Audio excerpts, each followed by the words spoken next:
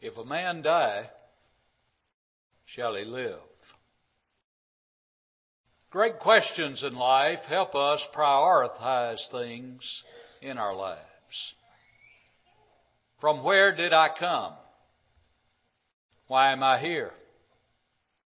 Where am I going? Are three of the greatest questions that man could ever ask. But tonight, as we center our minds on the question before us, if a man die, shall he live? If time permits, I'd like to look at this from 5 standpoints. In the first place tonight, I'd like for us to look at the question in context. When I look at the 14th chapter of the book of Job, and I began to analyze the contents of that chapter, I realized the first 6 verses become, as it were, a declaration of man's short life and then his death. He's not going to be here very long at all. In verses 7 through 12, we have the illustration of man's death being final, in contrast to a budding stump that may bring forth a shoot that will live again. In verses 13 to 17, in which our question is found tonight, we have the anticipation of what it would be like if Job could be hid in the grave until what he believed to be the wrath of Jehovah had passed him by, and then he could be restored to his former relationship with Jehovah. You see, Job's doubt is really spurred, one writer said, by our prayer that will not let God go. And it undermines a negative certainty to prepare for an affirmative faith. And here's Job hanging on. And Job probably here is contemplating if he could just be hid in the grave for a while, he could be returned to earth in that former relationship that he enjoyed before all those calamities came upon him and before he began to suffer as he's suffering now. And then in verses 18 to 22, we have the realization of the facts of his suffering. And I believe as we look at that, we will be able to analyze this chapter and then look at our question in view of the context. You see, in this chapter, you basically, and with this question, you have an answer to the question. There is no word in the original Hebrew to be translated again. And in your translation, very likely it's in italics. And when it's there, it signals that to you. There's no word in the original to translate there. And so really the question is, if a man die, shall he live?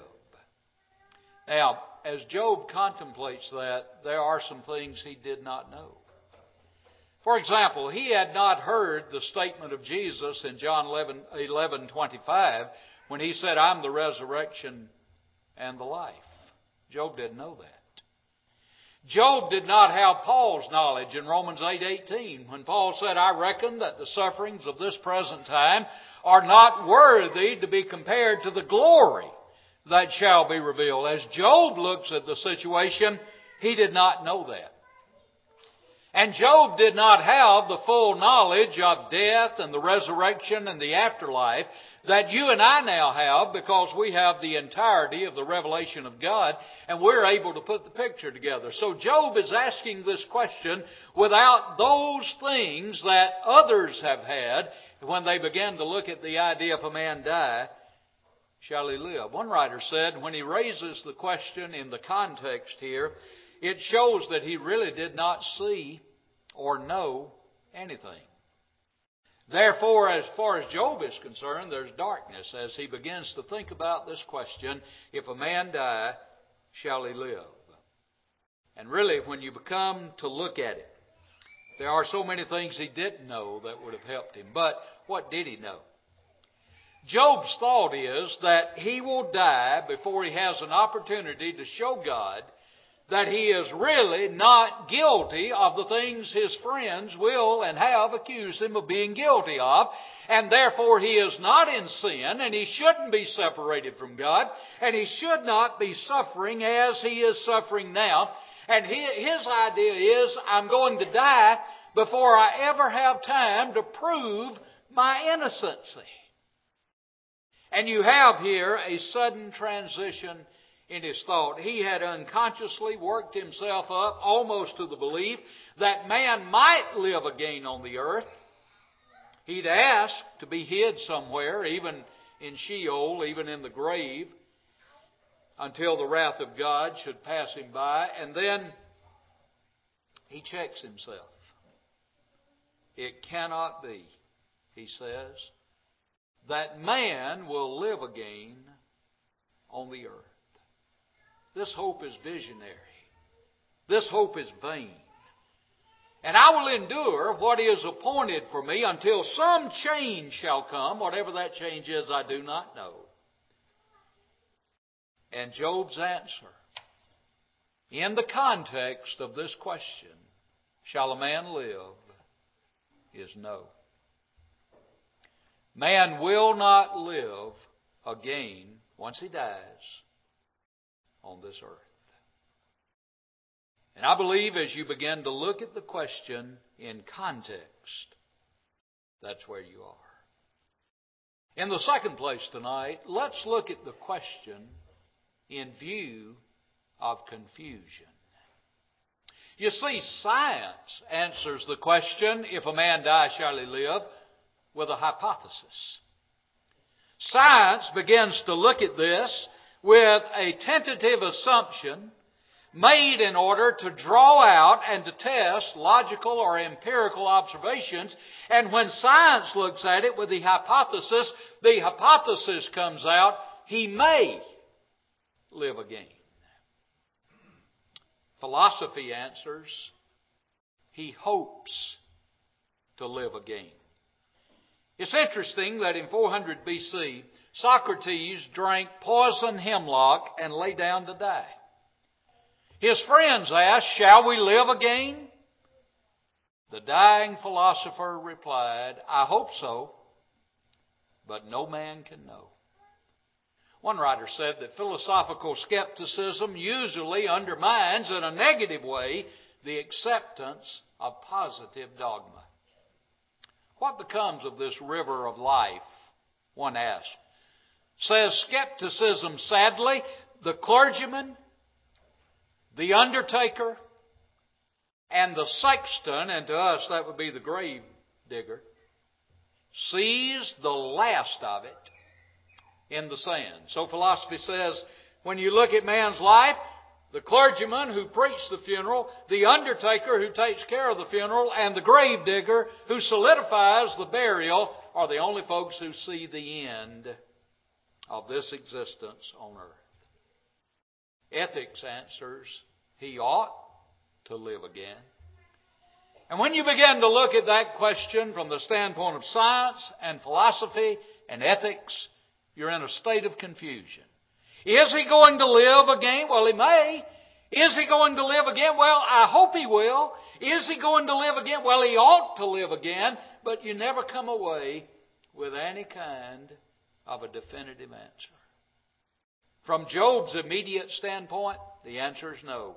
From science and philosophy and ethics, the answer is, I really can't give you a definitive answer. So in the third place tonight, let's look at this question in view of certainty. Man will die. Now that's certain. Some of you in this assembly tonight are old enough to remember the old Westinghouse ads that said, you can be sure if it's Westinghouse. Well, one of the things of which tonight you can be sure is man will die. And it's amazing how preoccupied with death the Egyptians were. As you begin to go back and look at the Egyptian history, it was the central theme of their religion. And as soon as a Pharaoh ascended to the throne, he started planning his tomb. In fact, the oldest building in the world, the colossal pyramids in Gaza, are monuments to the poignant power of death in the human consciousness of the Egyptians. A broken-hearted mother approached a man who was known for his wisdom, and she said to him, "Why did I lose my son?" And the sage said, "I will give you your son back.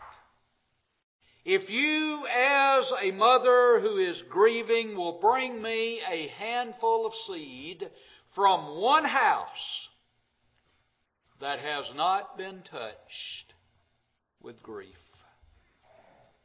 Her mission failed. Man will die. Every house, if the world stands, will be touched with grief.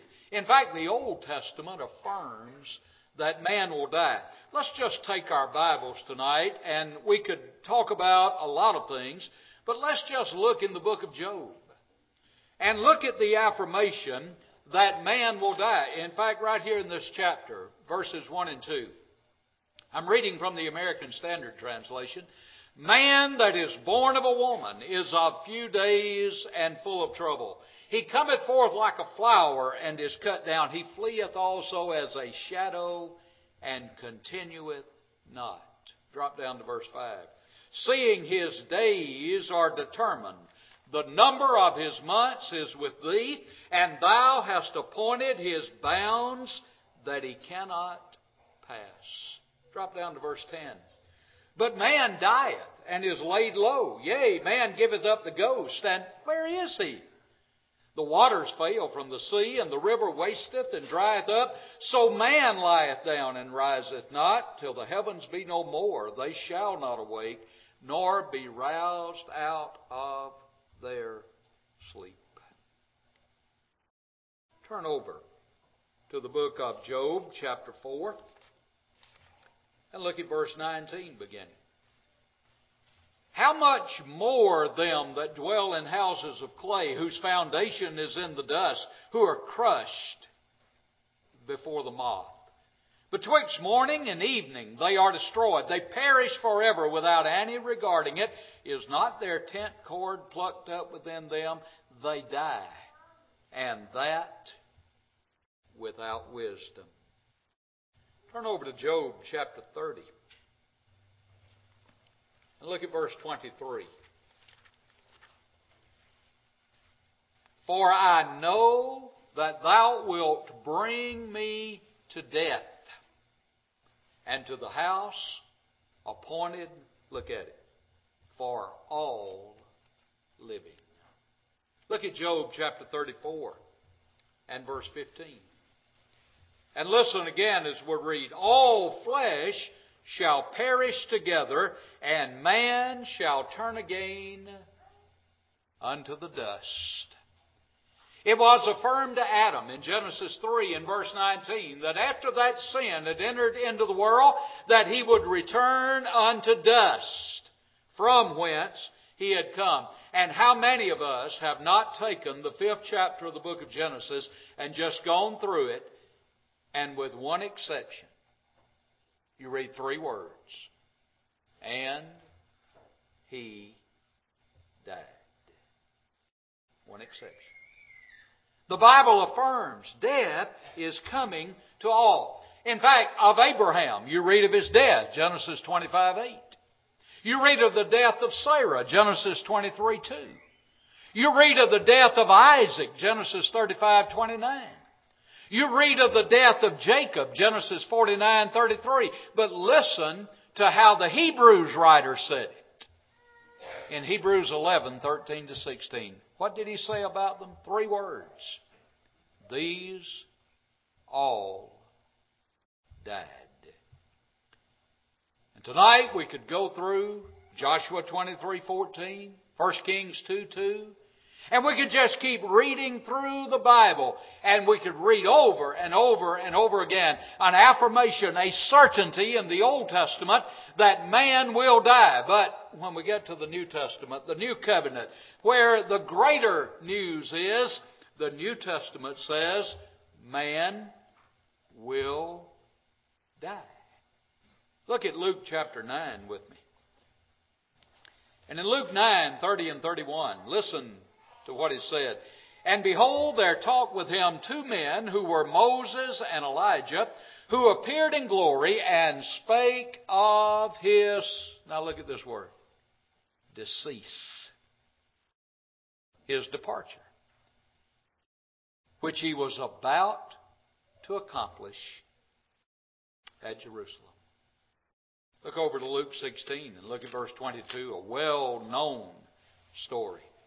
And you simply read here, and it came to pass that the beggar died. And we could move through the book of God, but just turn to Romans 5 and look at verse 12. And in Romans 5 and 12, remember Paul wrote, therefore, as through one man sin entered into the world, and three words, death through sin.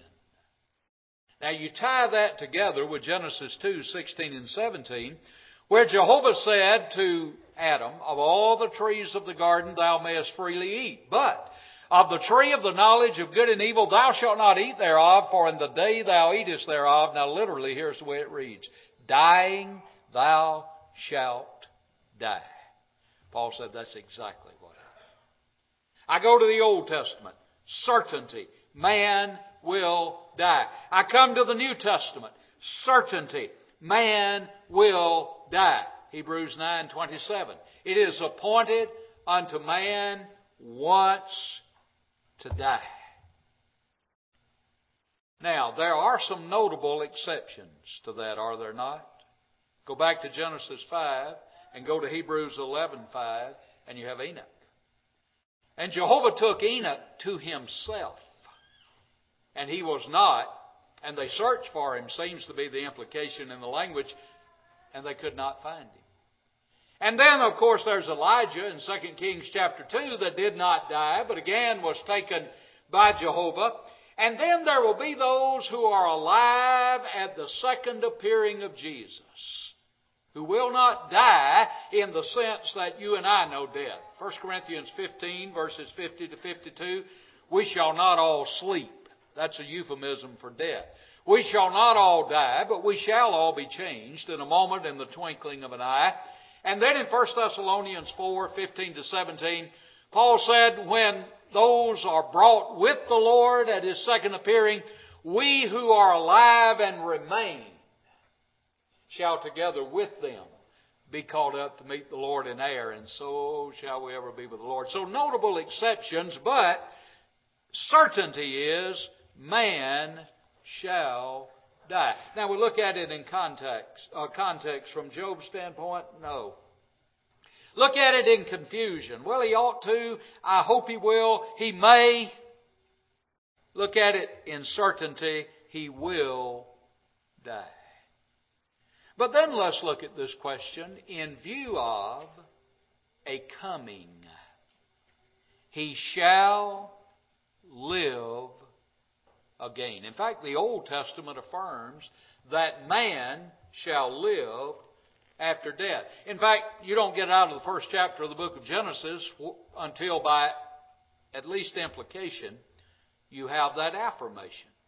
Since man is made in the image of God, Genesis 1, 26 and 27, it thus logically follows then he has that nature that shall never cease to exist.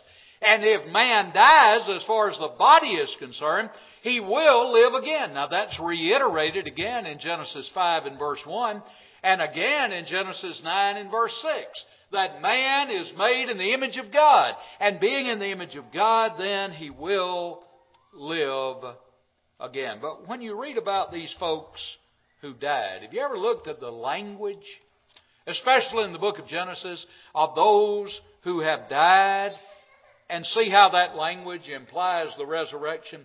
Look at Genesis chapter 15 for illustration. Genesis 15, and look at verse 15. But thou shalt, now if you mark in your Bible, go to thy fathers. Now that sounds like you're on a journey, not that you've just ended and don't have anything left. thou shalt go to thy fathers. Go over to Genesis 25. And in Genesis 25, look at verse 8. And again, notice the language that is there.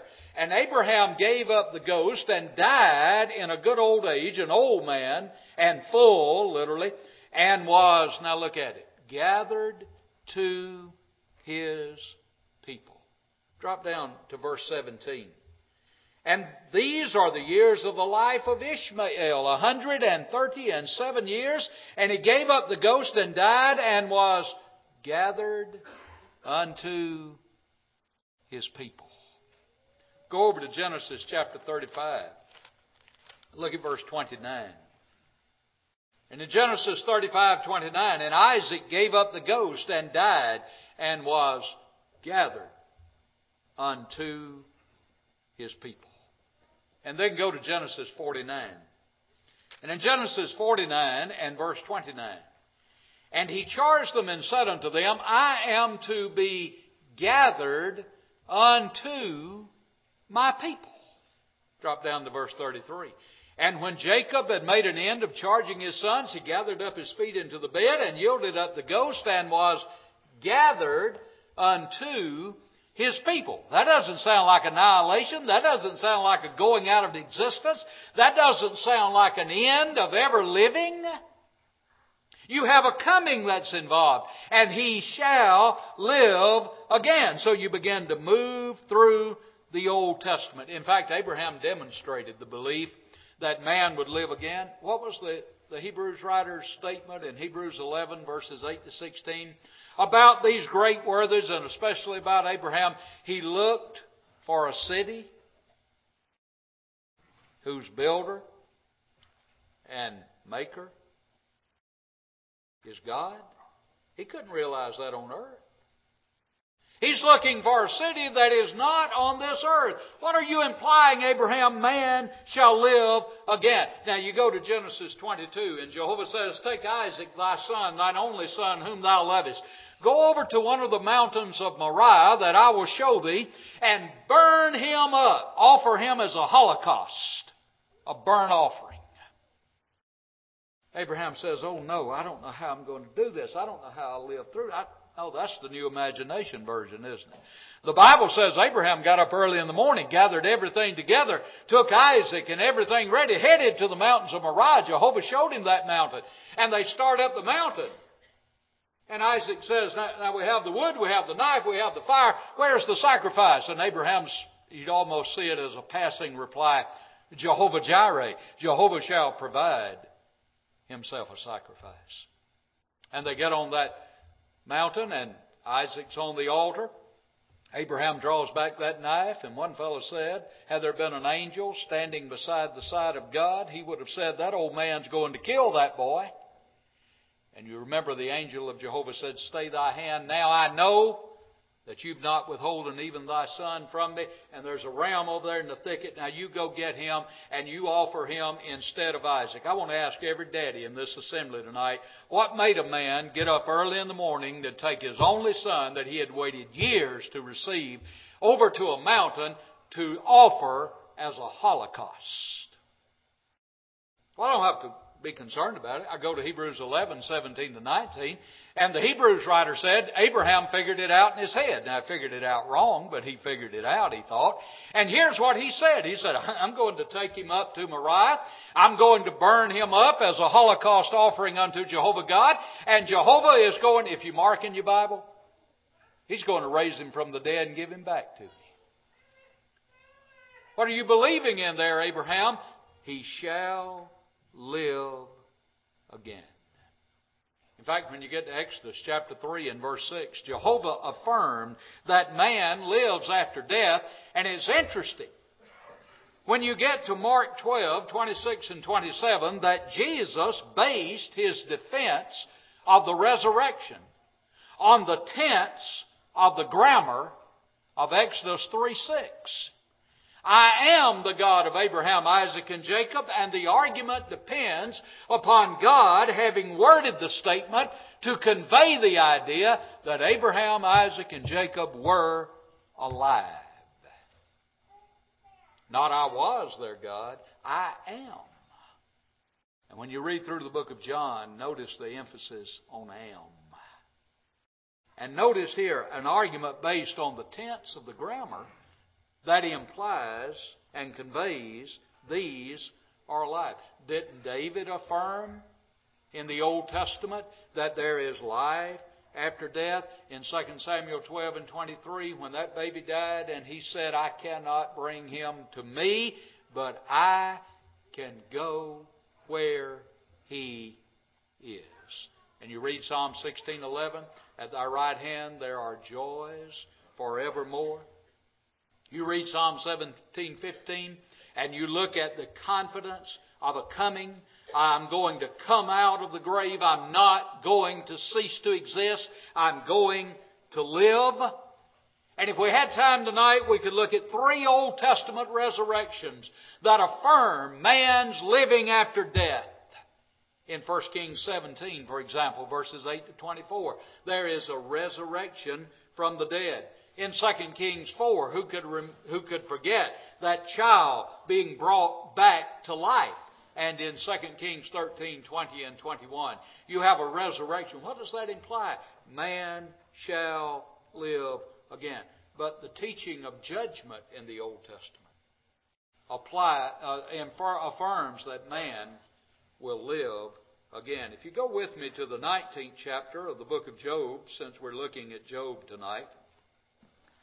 And in Job 19, if you look at verse 26 with me, the text says, Job is saying, but as for me, I know that my Redeemer liveth. Somebody wrote a song about that, didn't they? And at last he will stand up upon the earth, and after my skin, even this body is destroyed. Then, without my flesh, I shall see God. Drop down to verse 29. Be ye afraid of the sword, for wrath, the punishments of the sword, that ye may know there is a judgment. In Ecclesiastes chapter 11 and verse 9, and many believe that the book of Ecclesiastes is Solomon's confession. And you know Solomon had tried it all. In Ecclesiastes 11 and verse 9, Solomon said, Rejoice, O young man, in thy youth, and let thy heart cheer thee in the days of thy youth, and walk in the ways of thy heart, that's up here, and in the sight of thine eyes. But know thou that for all these things God will bring thee into judgment. Drop down to Ecclesiastes 12 and look at verse 14.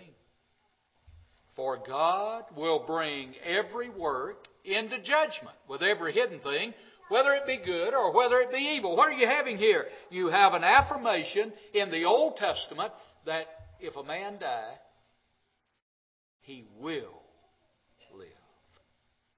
But come to the New Testament. And in the New Testament you have an affirmation that man shall live again after death.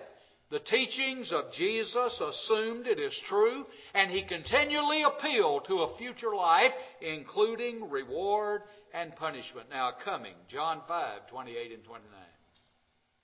They are going to come forth. That word come forth means to depart, to be discharged, to proceed, to project. They are going to hear his voice and come forth. Now, Jesus crowned that thought by raising some from the dead. Matthew 9, 18 to 25, Jesus brought one forth from the dead, and Jesus answered the longing cry of Job 14:14, if a man die, shall he live? And John 11. And if we had time tonight to cover John 11, remember when he got the word, he said, Lazarus is asleep. The disciples misunderstood. They said, well, if he's sleeping, he will awaken. And then Jesus told them plainly, Lazarus is dead. And he said, I'm glad I wasn't there for your sake, that you're going to believe. And he told the folks that, especially Mary and Martha, when he got there, that this is being done to magnify God. And I'm glad that you're going to get to see it. And he goes there, and remember, Mary and Martha are distraught. And they said, Lord, if you'd been here, this never would have happened. And Jesus said, look, everything's going to be all right. And they say, yeah, we know he's going to be raised. at the resurrection in the last day. And they go out to that tomb, and remember how long he'd been in there? He'd been there so long that they said, he's decaying. He stinks. You remember what Jesus said? Lazarus! One fellow said if he'd have just said, come forth, everybody in the graveyard would have gotten up. He had to be specific. He said, Lazarus, come forth. Guess what he did? Came forth. What's the implication there? If a man die, he shall live. But he proved it beyond any doubt with his own resurrection.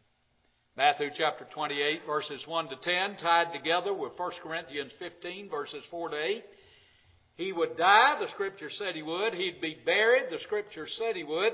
He would be resurrected, the Scripture said he would. And you can go back and see it, and here is the proof of it. And Paul said, those are three of the facts upon which I base the gospel which I preached unto you, which you believed, wherein also you stand, by which also you were saved.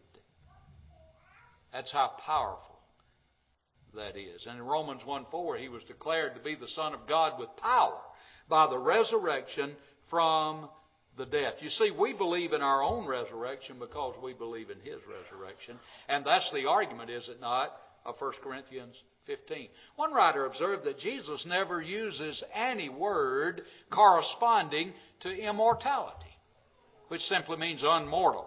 But He always speaks of life. The continuance of existence is merely an incident in His mind to the fact of life. I thought that was an interesting observation as you begin to look at that. But then, you see in 1 Corinthians 15, 12 to 58, Paul affirmed that man shall live again after death. And who could discount 1 Thessalonians 4, 13 to 16? These Christians are upset. They've lost loved ones who were Christians. And they want to know, at the second appearing of the Lord, are these folks, because they're dead, going to miss out on what we're going to enjoy? And Paul comes to affirm no, and no, and no. And notice how he talks about death. Those who are fallen asleep. Now, what sounds bad about that? I've been trying for years to get our folks to quit being afraid to die. Notice how the Bible talks about death. They are fallen asleep. But this is not just a euphemism for death here. It is an expression of the conviction that physical death is not the end. It's only a sleep from which the Christian will awake. And that's what Jesus shows in John 11 to 14. One poet said it this way: no longer must the mourners weep and call departed Christians dead, for death is hallowed into sleep, and every grave becomes a bed. Now once more Eden's door open stands to mortal eyes. Now at last old things past, Christ is risen. We too shall rise. And it's interesting that our English word cemetery comes from a Greek word which simply means sleeping chamber. Now that just sounds good. And when you can die in the Christ, you're just in the sleeping chamber. And you will arise from the dead. But New Testament resurrections, just like those in the Old Testament, affirm that man lives after death. Remember Matthew 27, 51 to 53? When Jesus died, folks came out of the tomb, didn't they? And went into the city. In Luke 7, 11 through 15, Jesus interrupted a funeral. And someone said Jesus interrupted every funeral he attended. He raised people from the dead. That's interesting. What is he affirming? Man lives after death. There's Lazarus in John 11. You go to Acts 9, 36 to 41. There's Peter. There's Dorcas who has died. What does he do? He raises her from the dead. You go to Acts 20, verses 9 to 12. And Eutychus proves to every member of the Church of Christ, you better not go to sleep while the preacher's preaching. And he fell out of that window and he's dead. And Paul goes down and raises him from the dead. And it's interesting, the language there brings him back into the assembly, and my, the joy that's there. Paul, what are you affirming? If man dies, he will live again. But then in Matthew 17, on the Mount of Transfiguration, verses 1 to 8, whom do you have there? You have Moses. Had Moses been what we call dead? You have Elijah. He was taken. And where are they? They're back on the Mount of Transfiguration with Jesus, talking about His decease. And then in Luke 16, verses 19 to 31, the situations of the rich man and Lazarus affirm the fact that after death, man is living. The rich man died and was buried, and in torment he lifted up his eyes. Lazarus was taken by the angels into Abraham's bosom, and there he is, and here are two men who are considered dead, engaging in conversation with one another. What are we affirming? If a man dies, he will live. Now, we've looked at it in context. We've looked at it in view of confusion. We've looked at it in view of the certainty that man shall die. And we've looked at it in view of a coming. He shall live again.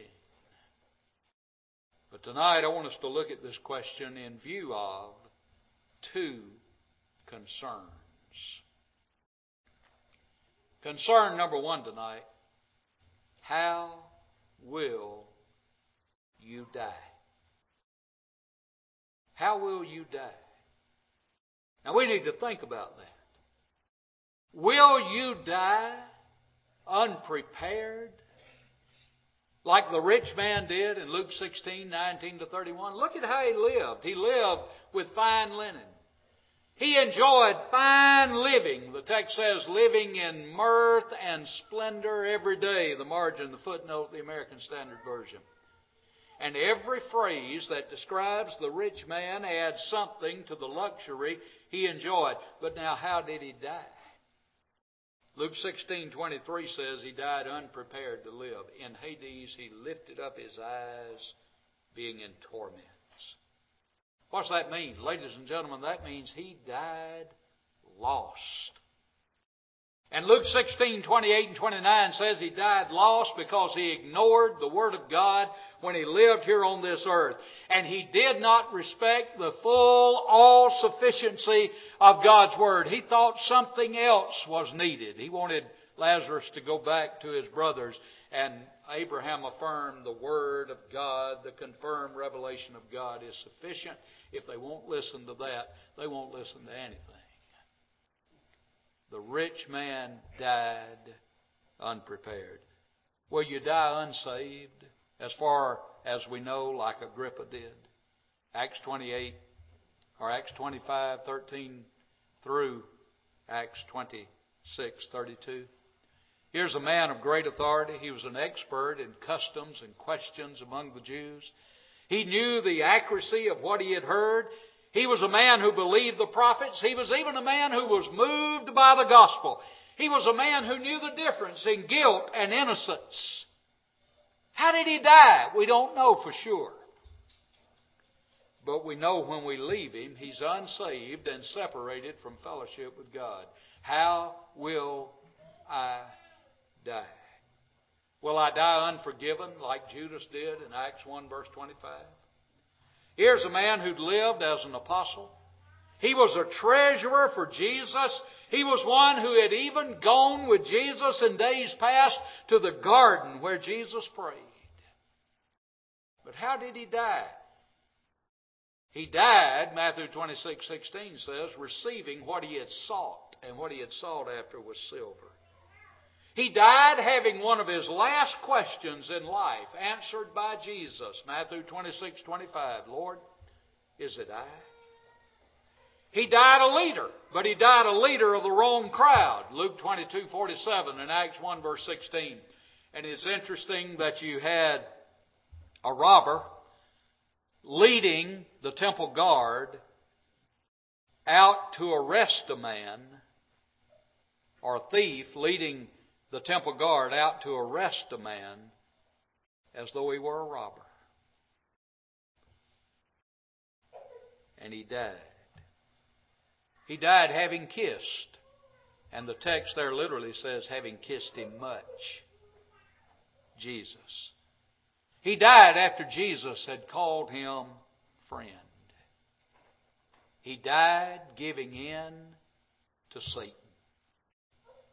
He died knowing that his sin had found him out. But ladies and gentlemen, He died, Acts 1:25, unforgiven. Will you die unfaithful? Like the servant did in Luke 12 and verse 46.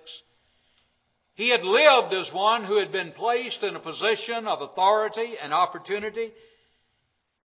Here was one who could influence others. In fact, Luke 12:43 says he controlled his own future.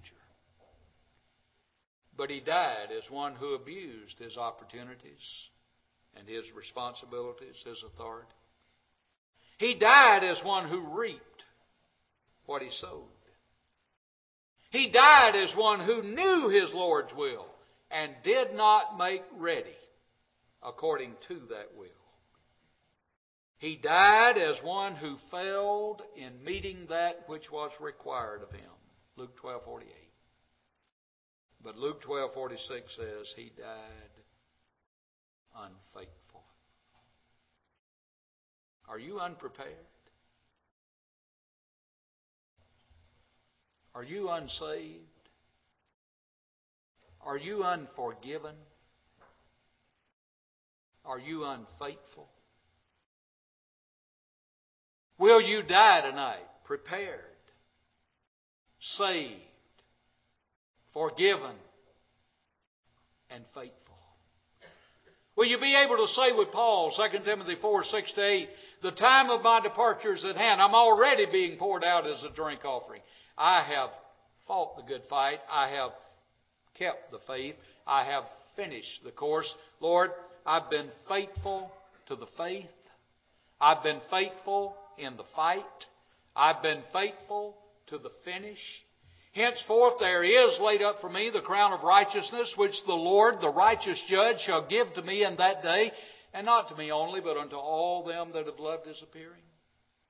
Or as John could write in Revelation 2:10, some of you are going to be tried, you're going to be cast into prison 10 days. Be thou faithful, literally the reading there, until death, the context unto death, and you shall receive the crown of life. You see, the folks who die prepared, saved, forgiven, and faithful have a kingdom prepared for them. Matthew 25:34-46. Jesus said, enter into the kingdom prepared for you from the foundation of the world. In view of one great concern tonight, if a man die, shall he live? How will you die? The second concern tonight, where will you live? There's eternal life, heaven, for the righteous. In Matthew chapter 19 and verse 16, you have individuals that can go to heaven. And in Matthew 25:46, you read, the righteous shall go away into eternal life. If you go through the book of John, you have Jesus given by God so man could be saved.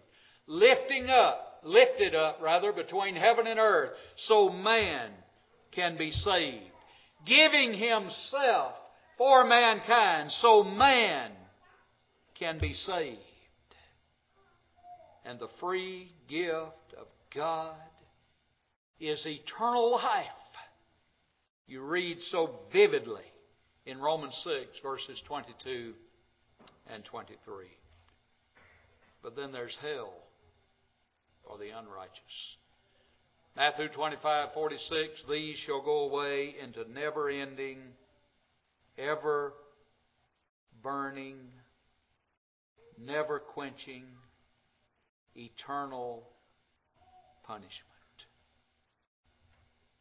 Those who know not God, because they've not come to study His Word. They've not come to learn that Jesus Christ is God's Son. And if they can come to believe that, John 8:24 implies they will not die in their sins. They've never come to change their mind about living in sin on purpose, that the Bible calls repentance. And God commands of all men everywhere, Acts 17:30 and 31.